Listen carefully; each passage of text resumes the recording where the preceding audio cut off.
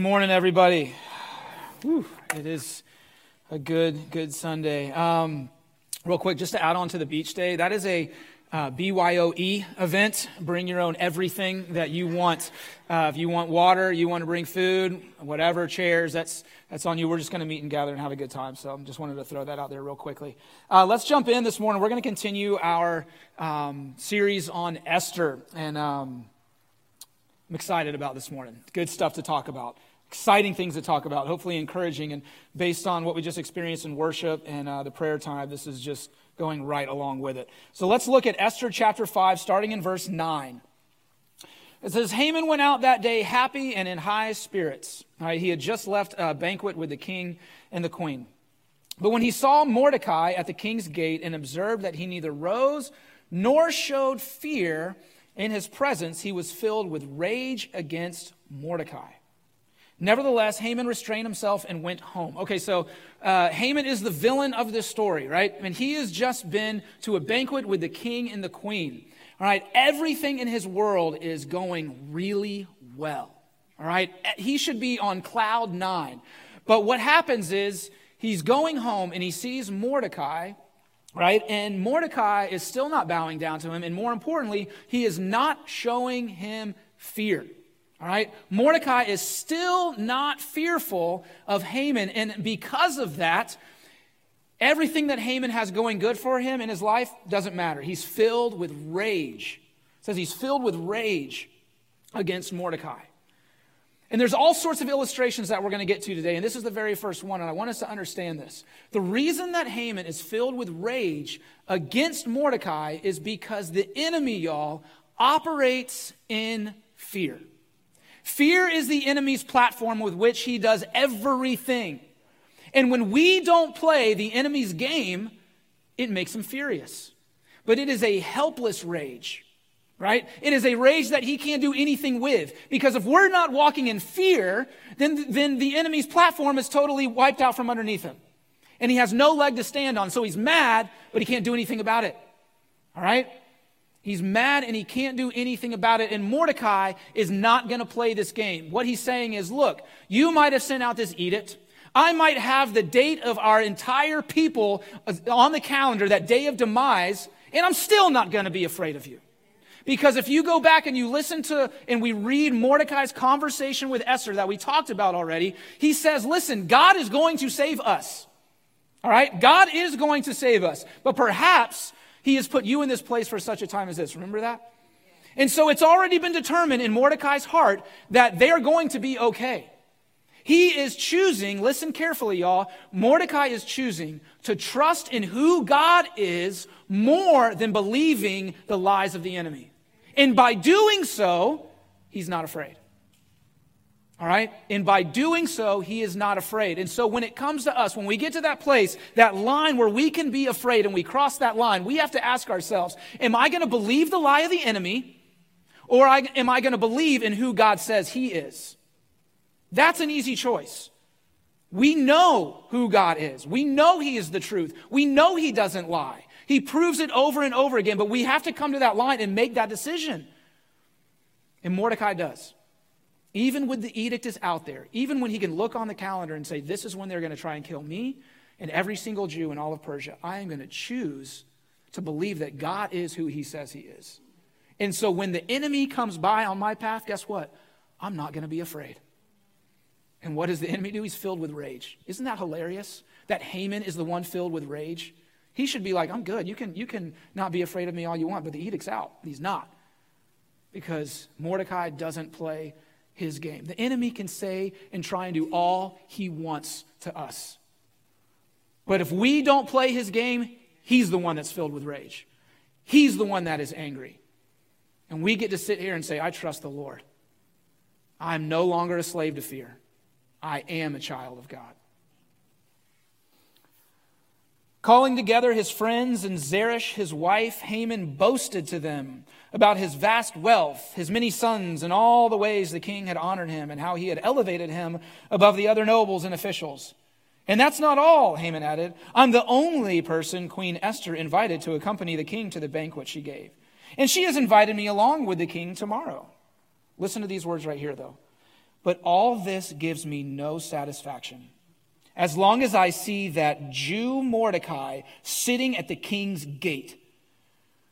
His wife Zeresh and all his friends said to him, have a pole set up, reaching to a height of 50 cubits, that's about 75 feet tall, and ask the king in the morning to have Mordecai impaled on it. Then go with the king to the banquet and enjoy yourself. This suggestion delighted Haman, and he had the pole set up. So what they're saying is like, look, if you're this powerful guy, if you're the second in command of all of Persia, instead of complaining to us, how about you do something about it, right? Build a gallows, build a pole and impale him on it, and then go about your day. But stop coming here and complaining to us. But here, there's a greater lesson in here. And I want to go back and look at verse 13. But all this gives me no satisfaction.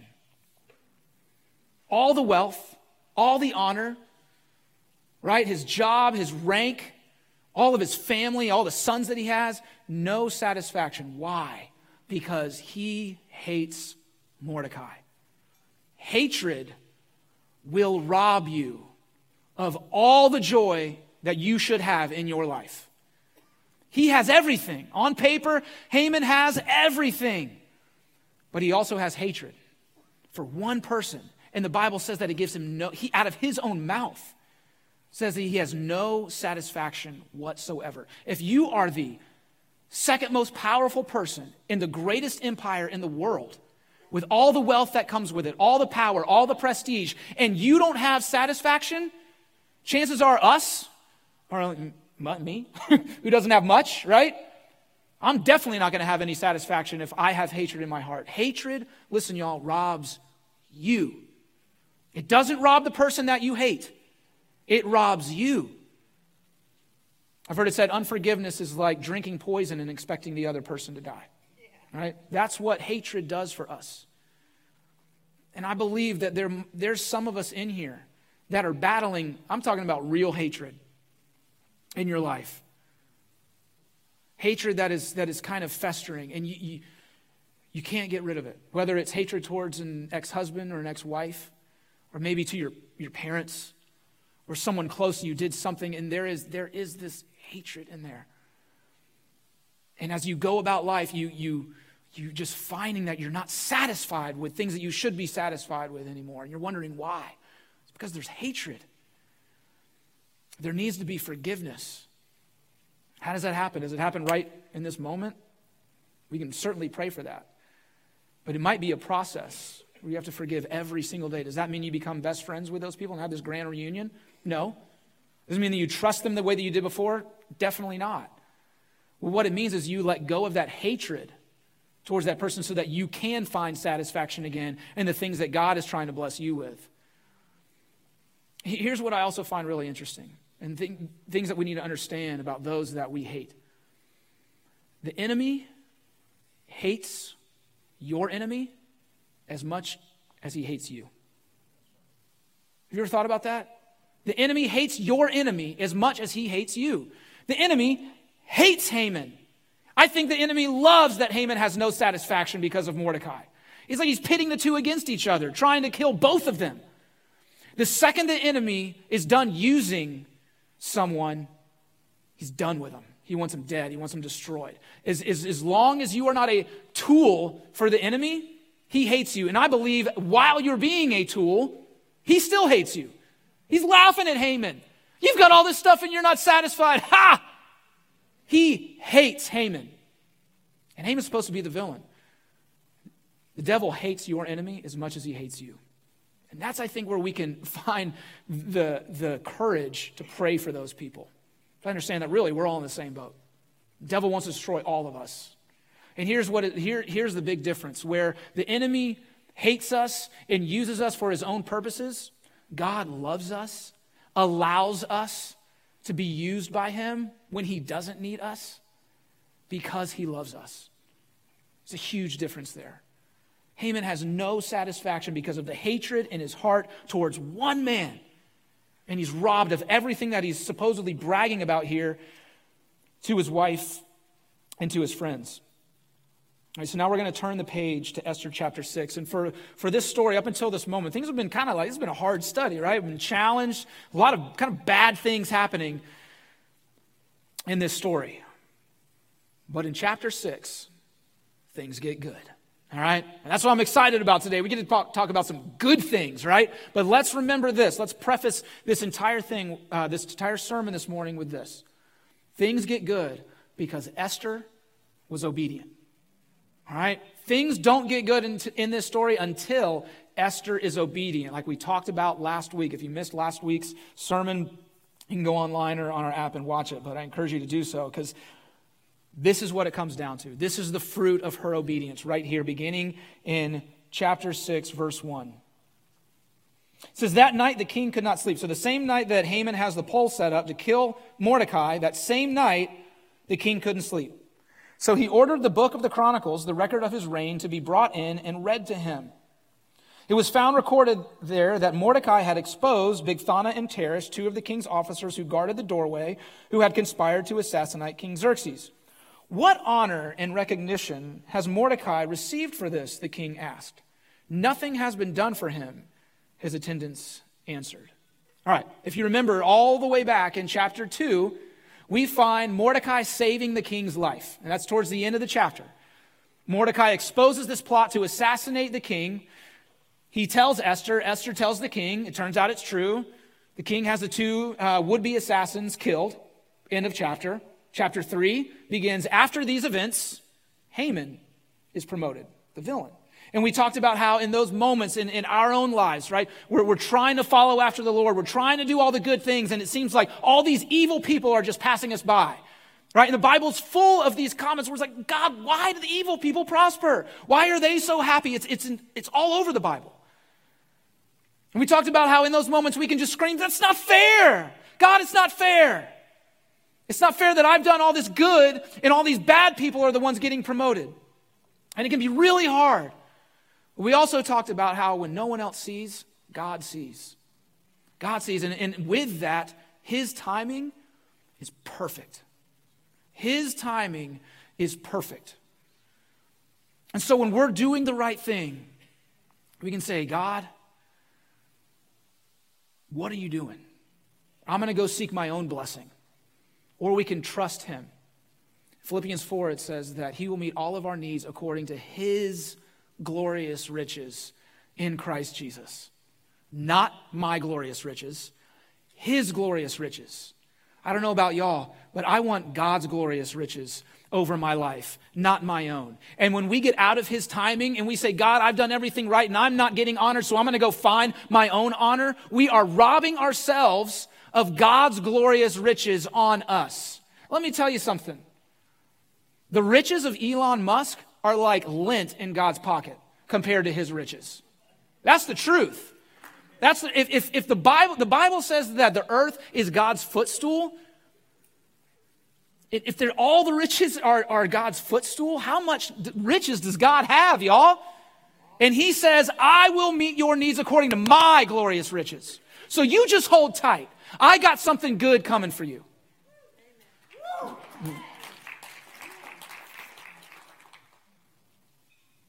The king said, who's in the court? Now Haman had just entered the outer court of the palace to speak to the king about impaling Mordecai on the pole he had set up for him. Yeah. Listen, I like that y'all are laughing because God has a sense of humor.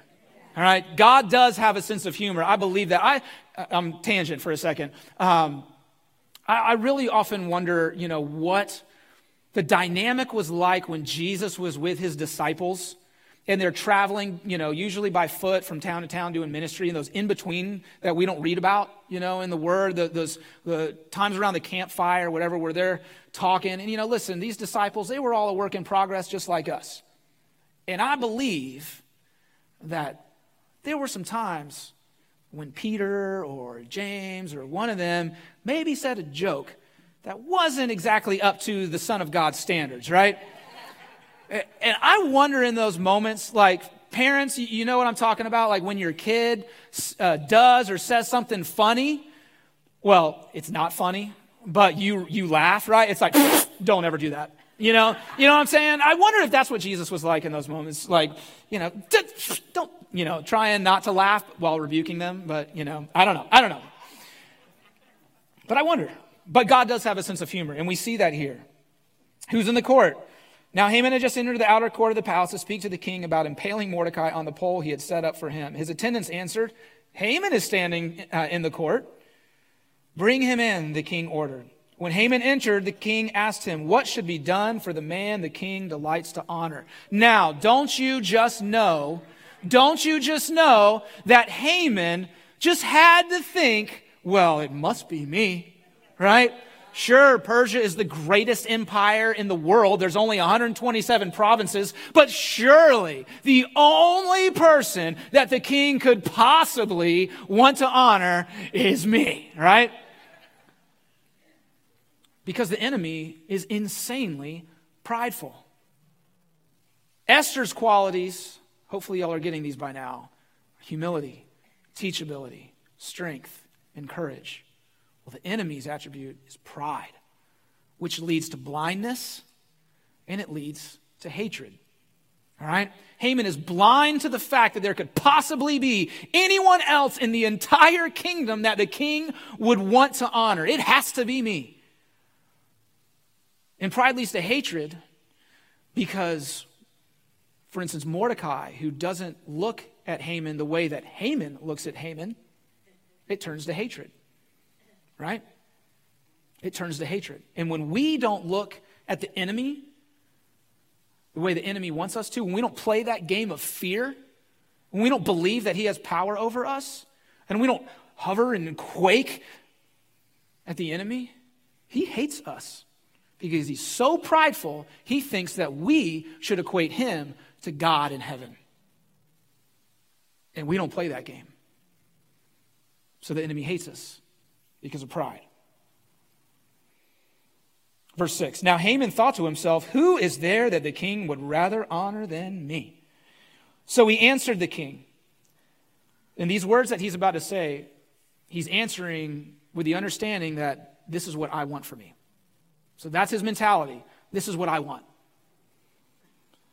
For the man the king delights to honor, have them bring a royal robe the king has worn, and a horse the king has ridden, one with a royal crest placed on his head. Then let the robe and horse be entrusted to one of the king's most noble princes. Let them robe the man the king delights to honor and lead him on the horse through the city streets, proclaiming before him, this is what is done for the man the king delights to honor. What is Haman asking here, y'all? He's being quite obvious, saying, I want to be king. I want to ride your horse. I want to have your robe. I want the ring. And I want to be shouted about throughout the whole city that this is what the king does to the man he delights to honor. I want to be king. Yikes. And he's bold about it.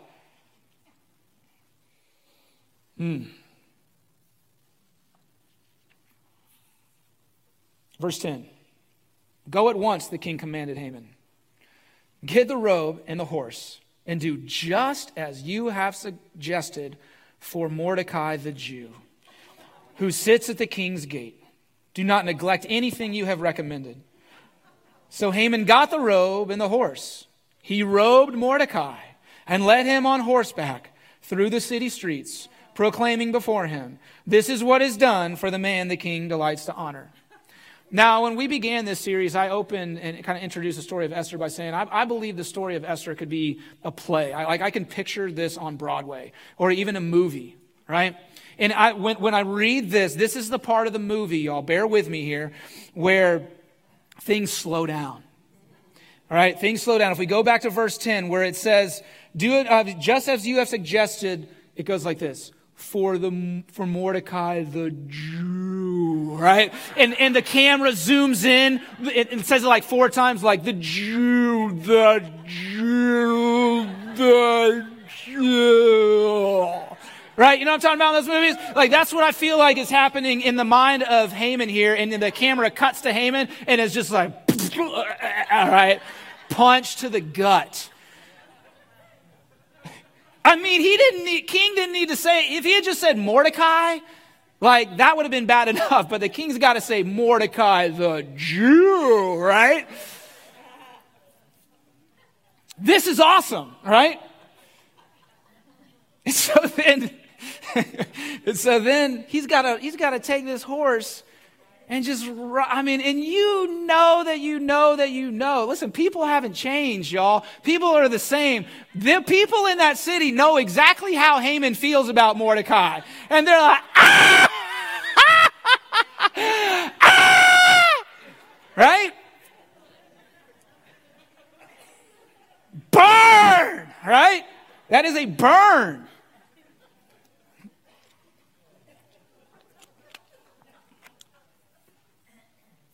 Sometimes I feel like God just lets the enemy play like a cat with a ball of yarn, like, sure, whatever, dude. I don't know. Verse 7, instead of your shame, listen, sorry, I got off track. It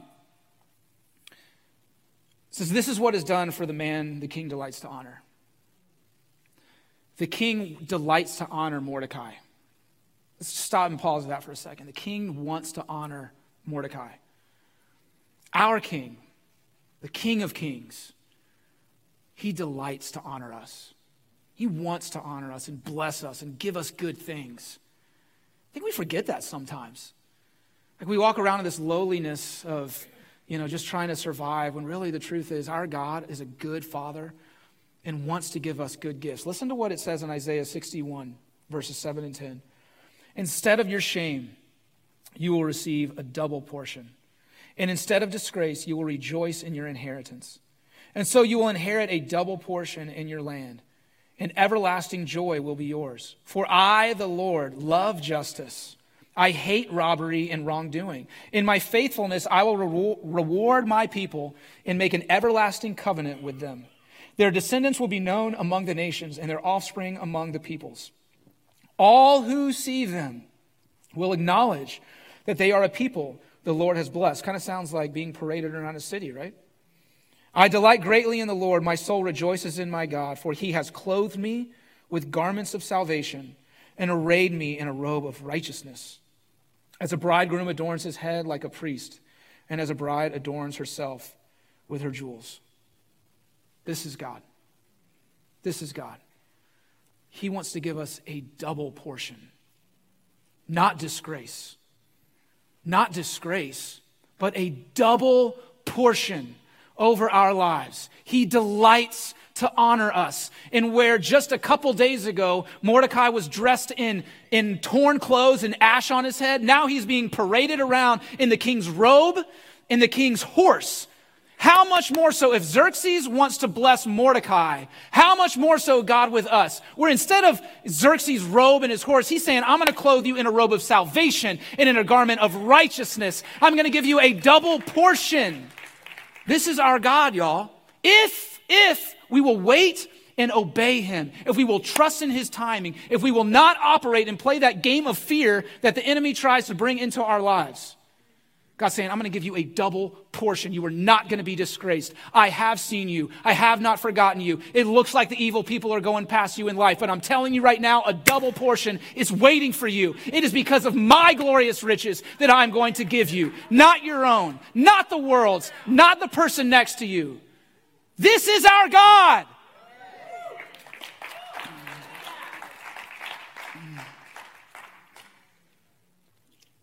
I love Mordecai's reaction here in verse 12.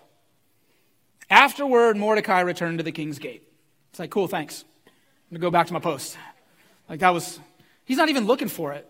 He's not even looking for this big, huge celebration. He just goes back to where he was before, but not Haman. Not Haman. Haman rushed home with his head covered in grief. Verse 13, and told Zeresh, his wife, and all his friends everything that had happened to him. His advisors and his wife Zeresh said to him, since Mordecai, before whom your downfall has started, is of Jewish origin, you cannot stand against him. You will surely come to ruin. While they were still talking with him, the king's eunuchs arrived and hurried Haman away to the banquet Esther had prepared. Now, let's just go back really quickly. And let me see if I can find it in my notes. When Haman first is talking to his friends and his wife, he calls Mordecai that Jew Mordecai. right? So he announces to his friends and his wife that Mordecai is a Jew. So it's known, right? But then here in this second conversation with them, they tell him, because he is of Jewish origin, this will be your downfall and you can't stand against him. Okay, if I'm Haman in this moment, to quote the wedding singer, I'd say, something that could have been brought to my attention yesterday, right? I told you he was a Jew yesterday. Why didn't you tell me that this was going to be my downfall? Why'd you tell me to build this pole? I'm starting to get the picture that no one really likes Haman, right? I don't think that they do. I mean, I'm sitting there like, wife? Hello? Why didn't you tell me this yesterday? Why'd you tell me to build the pole? Told you he was a Jew then. Doesn't make any sense. And listen to their words. Listen to what his advisors and his wife say. You cannot stand against him. You will surely come to ruin. Right?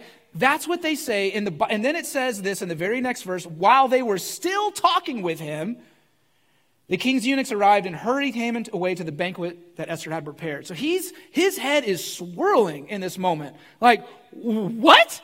I'm going to come to ruin over this guy? And then before he can even think, he's rushed off to a banquet. I mean, things are moving fast for Haman right now. Things are spinning out of control for him. And I am here for it. Chapter 7, verse 1. So the king and Haman went to Queen Esther's banquet. And as they were drinking wine on the second day, the king again asked Esther, Queen Esther, what is your petition? It will be given to you. What is your request? Even up to half the kingdom, it will be granted. So this is now the third time. This is the third time that Xerxes has said this to Esther. Whatever you want, besides being king, the answer is yes. Finally, she answers. She's gotten the green light from the Lord. It's time to move. Verse 3. Then Queen Esther answered, if I have found favor with you, your majesty, and if it pleases you, grant me my life. This is my petition. And spare my people. This is my request. For I and my people have been sold to be destroyed, killed, and annihilated. If we had merely been sold as male and female slaves, I would have kept quiet because no such distress would justify disturbing the king. Wait a second. This has to confuse the king a little bit, don't you think? Yeah. You're asking for your life? I thought you were going to want a new car or something, right? Like, this doesn't make any sense. You're the queen. Who is trying to take your life? And your people? What are you talking about? I just told you can have everything and you're just asking to live. Like, well, verse 5. King Xerxes asked Queen Esther, who is he? Where is he? The man who has dared to do such a thing. All right, there is a shift in the king right now. Up until this point, the king has surrendered his authority. He's given his authority away. He's let other people make decisions for himself. He has not acted like the king. Where God never gives his authority away. God never doesn't act like the king. He's always the king. He is always on the throne. For the first time in this story, Xerxes is acting like the king. Why? Because someone is coming after his bride. Because someone is threatening his bride's life. And what does he say? Who is he? And even more importantly, where is he? I want to find this dude that's trying to kill my wife. Listen, y'all, we need to understand something. When the enemy comes after his bride, who's the bride? The church. Who's the church? Us. Right? When the enemy comes after the king's bride, there will be hell to pay. Do you think God is going to just sit idly by and let the enemy try and destroy his bride? If Xerxes is this mad, how much more so God? Do not think for a second that God is just sitting by going, well, whatever. No way. We are his bride, y'all. We are his bride. Listen, I know I'm not a big dude. All right? Shocker. Okay? This just in. But if someone comes after Jesse, it's going to be on. And I might have to call a couple of my buddies. Help me out. Alan's got my back, right? Mike, come on, let's go. When the enemy comes after God's bride, don't you think that upsets God? He's going, Judgment cometh. All right? And it's about to come for Haman right here because the king is acting in his authority. Esther said, remember, Esther is humble and teachable, but she is also strong and courageous. Here she goes. Do your thing, Esther. Esther said, an adversary and enemy, this vile Haman. Right? This vile Haman. That's when in the movie, the camera swerves to Haman, right? And he's, all right. It's done. The clock is about to strike midnight. His fun is over.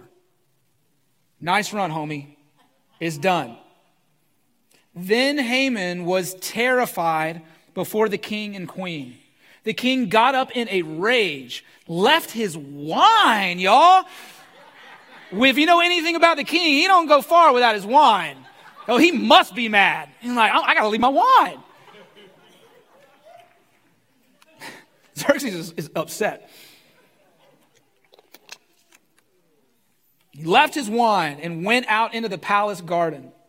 But Haman, realizing that the king had already decided his fate, stayed behind to beg Queen Esther for his life. So now we have the enemy groveling at the feet of a Jew. Listen, y'all, when the Bible says that every knee will bow and every tongue will confess, it means that every knee will bow and every tongue will confess.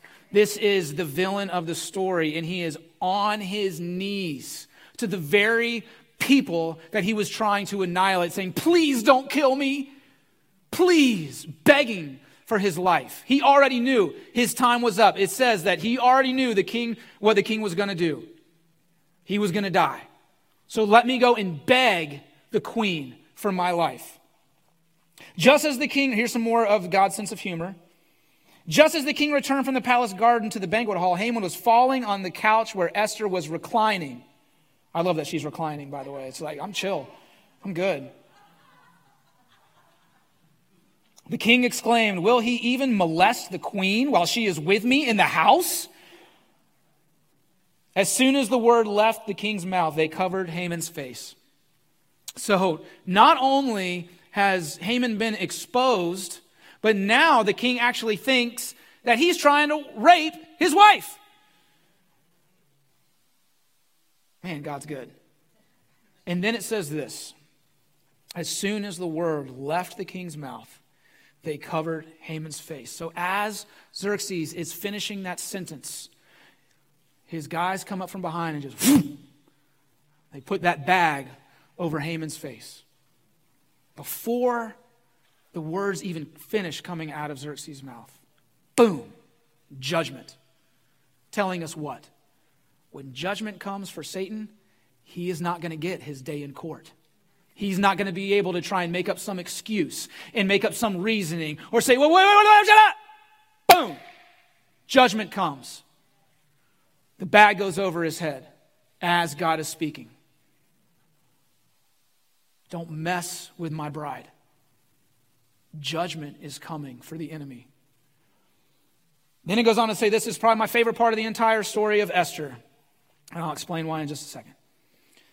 Verse 9, then Harbona, one of the eunuchs attending the king, said, a pole reaching to a height of 50 cubits stands by Haman's house. He had it set up for Mordecai, who spoke up to help the king. The king said, impale him on it. So they impaled Haman on the pole he had set up for Mordecai. Then the king's fury subsided. Do y'all know that in this moment, when he says impale him on it, that is the first time that Xerxes makes a decision without consulting anybody else? Up until this point, everything that he's decided, he said, well, what do y'all think I should do? How should I honor the king? What should I do with Vashti? What about this? How should I find a new queen? Everything is he's consulting these other people because he can't make a decision for himself. But when judgment comes and the enemy's trying to come after his bride, he goes, I know exactly what to do. hang him on it. But that's not my favorite part of the story.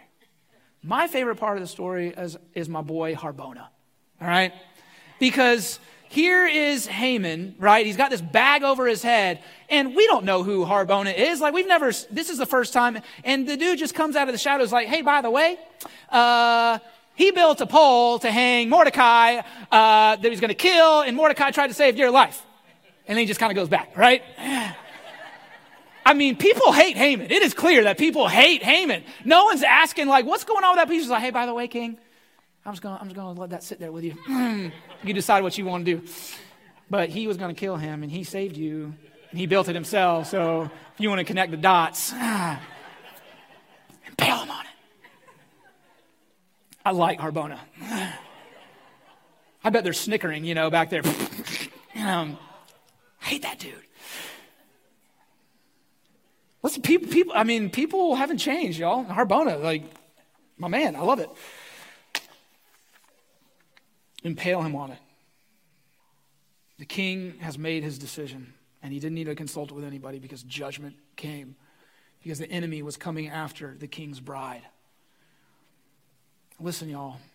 Listen. God has not forgotten any one of us. Not a single one of you has God forgotten about. And he loves you so much. And I'm telling you right now, when the enemy tries to mess with you, it does not sit right with our King. There will be hell to pay for the enemy. I'm the band come back up, and we're going to close with some worship this morning in communion. And the interesting thing here about this story is that Haman built the weapon for his own demise. Right? Listen, so did Satan. He built the cross. And in his pride, he thought the cross was going to bring him victory. Just like Haman building those gallows, he thought killing Mordecai was going to give him satisfaction. When really what he was doing was building the weapon for his own demise. The devil actually thought, with Jesus humbly staying on the cross, that he had won. He thought he had won.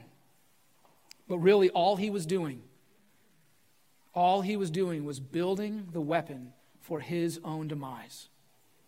God's timing in all of this is perfect. Because Esther was obedient, it allowed Haman to build the gallows. Because Esther was obedient, it gave time for the king to not be able to sleep. Because Esther was obedient, it redefined the king's relationship with Mordecai. All these things had to be played out first because God's timing and God's ways are perfect. His ways are perfect, and He will supply all of our needs according to His glorious riches. Listen, these two chapters that we read today, man, they are rich. They are good. They're His glorious riches. I can say for certainty that if it was up to us, we would not have a story written this perfectly. Because our ways are not His ways. And our riches are not God's riches. But if you are going through it, you need to understand that you are the Lord's. You are the Lord's. And as we celebrate communion this morning, as we remember the fact that Jesus didn't stay on the cross because He was nailed to it. He stayed on the cross because He chose to stay on the cross. The Bible says that He gave up His Spirit. All right? It was never taken from Him. But He did so because He was saving a people when all the while the enemy thought He was killing people. But that cross, that sacrifice of Jesus, that moment that the devil thought he had was the weapon of his own demise. And he has no authority at all over any one of us. The second that we turn our lives over to Jesus and we join that bride, All the fear that the enemy tries to use against us is out the window. It's out the window. Because the cross is the weapon of the enemy's demise. It is God's greatest victory. He said, you thought you won? Are you serious? You thought you won. All you did was save my people for eternity and set them free so that we never have to walk in fear again. We can come to those moments in our life where fear creeps in its way and say, I am not playing that game.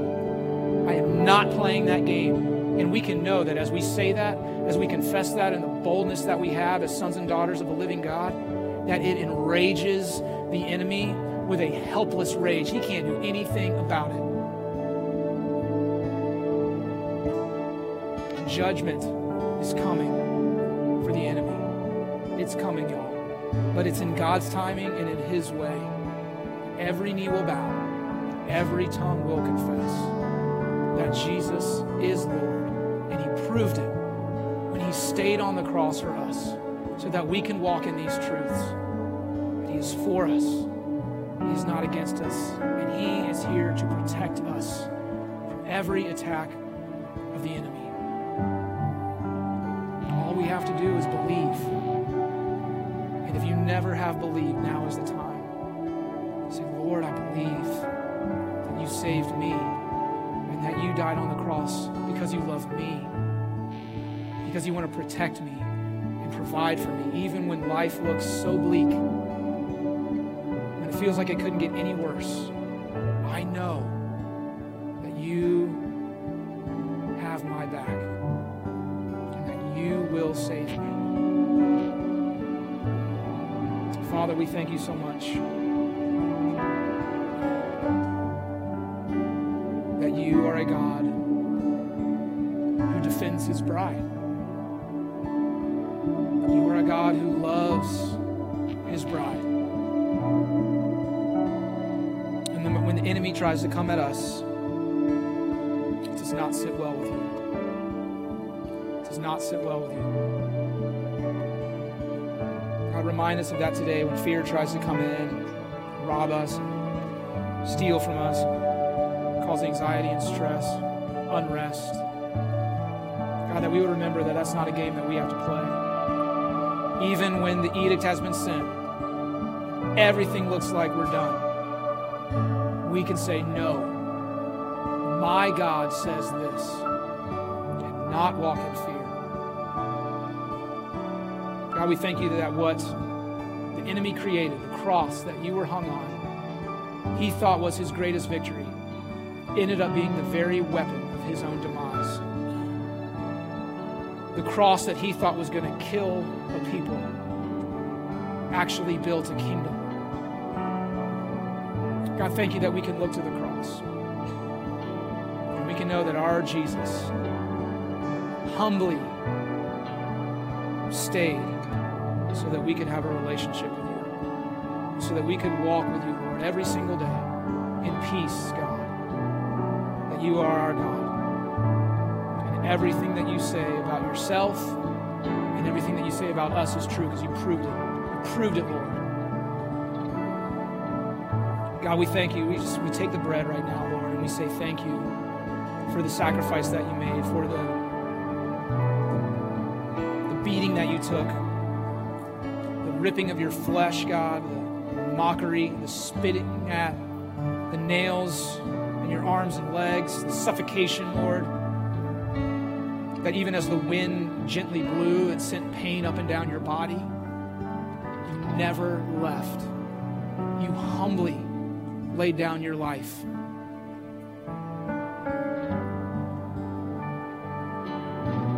Thank you, Jesus,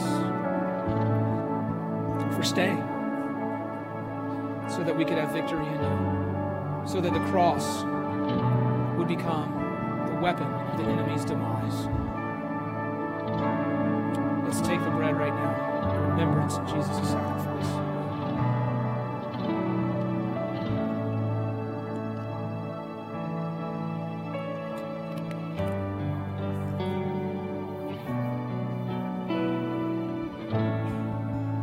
Father, we thank you for your blood that was poured out on the cross.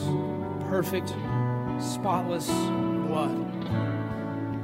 There was not a drip of sin in it, Lord. You were perfect. And it's that blood that washes us new every single day. So God, when we forget and we walk in fear, or we get out of obedience because we're frustrated and waiting on your timing, or we doubt you, Lord, whatever it might be, or we stumble and fall in whatever way that is in our own life, we can remember your blood that was poured out for us and run to you, not run away from you, but run towards you and ask forgiveness, and you wash us clean every single day. Your word says your mercy is new every morning. God, we thank you for that. And your mercy is new every morning.